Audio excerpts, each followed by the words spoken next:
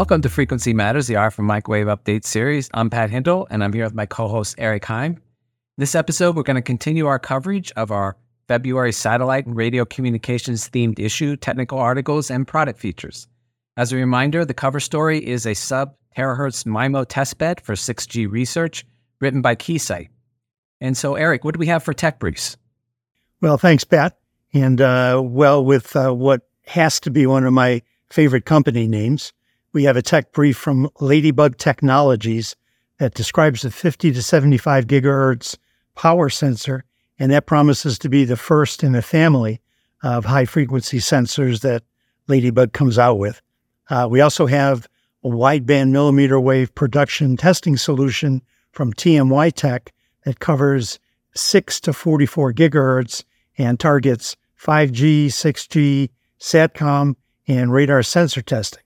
And finally, Micro Lambda Wireless introduced a gig filter that provides 80 megahertz minimum tunable notch at minus 40 dBc from 6 to 20 gigahertz. So some interesting products there. Yeah, and so we only had one product feature this month, a MMIC power amplifier for LEO satellite downlinks from MM-Tron. This company has developed a family of MMIC power amplifiers and low noise amplifiers for both satellites and gateway terminals. And this is their latest PA for a gateway downlink that covers 17.3 to 21.2 gigahertz. It's designed to provide 31 dBm of output power at the 1 dB compression point and have high linearity and high power added efficiency. And so turning to the news, more acquisition activity.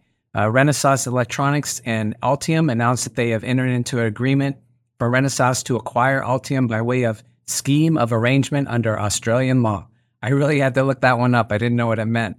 So a scheme of arrangement can be used to enable a bidder to acquire 100% of the shares of a company directly from the shareholders. So it's effectively a takeover, but buying all the shares. And this acquisition will enable the companies to establish an integrated and open electronics system design and lifecycle management platform that allows for collaboration across component, subsystem, and system-level design. So a big change in the industry here, I think, where a component company is buying a simulation and design company. And in other acquisition news, BAE Systems received the necessary regulatory approvals to successfully complete the acquisition of Ball Aerospace, and they will operate under BAE Systems' U.S. business as a new sector called Space and Mission Systems. Eric, what did you see in the news?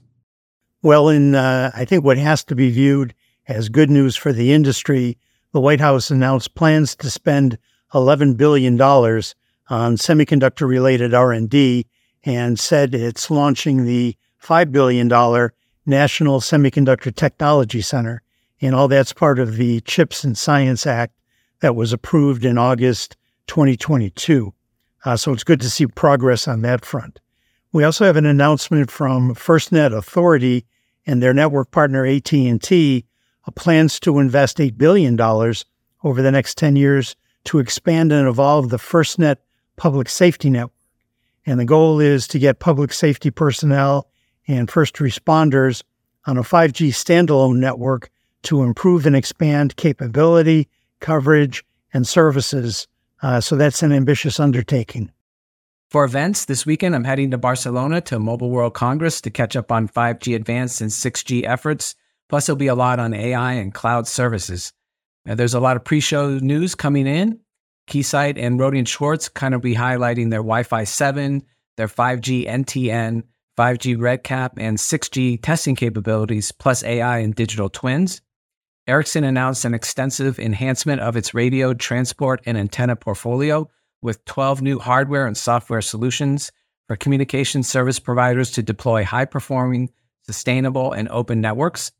Viavi and Broadcom expanded RIC testbed as a service to advanced digital twin environments. And in collaboration with Sony Semiconductor, Rohde & Schwarz has successfully validated and verified Sony's Altair device for its NTN NB-IoT capability. So Eric, how about you for events? Well, Microwave Journal is doing a panel on March 26th entitled, Will Flat Panel Beam Steering Arrays Meet the SATCOM Challenge? And if you'd like your company to participate on this panel, please contact us. I think there still are 1 or 2 spots left. Also, EDICon Online Educational Days kick off on April the 24th with our PCB, interconnect, EMC, EMI theme track. So keep an eye out for registration. It'll be opening soon. And that wraps up this episode. Our sponsor is RFMW, and RFMW is a technical distributor of RF and microwave products, and now power management. When you start your next design, consider their multiple product lines. And remember, as a member of the industry, a subscription to Microwave Journal is free, so please visit our site and subscribe today if you aren't already a reader. And thanks for watching, and please join us next time for another Frequency Matters.